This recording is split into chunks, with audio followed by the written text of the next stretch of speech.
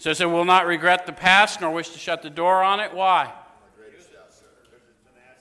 How many of you have had a spiritual awakening as a result of the steps and is endeavoring to show others? Have you found that some of the worst moments of your life have been impactful to alleviate suffering for others? Yes.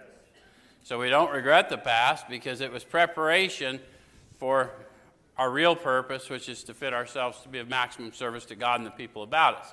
And we are uniquely useful to those in the pull of addiction, yes?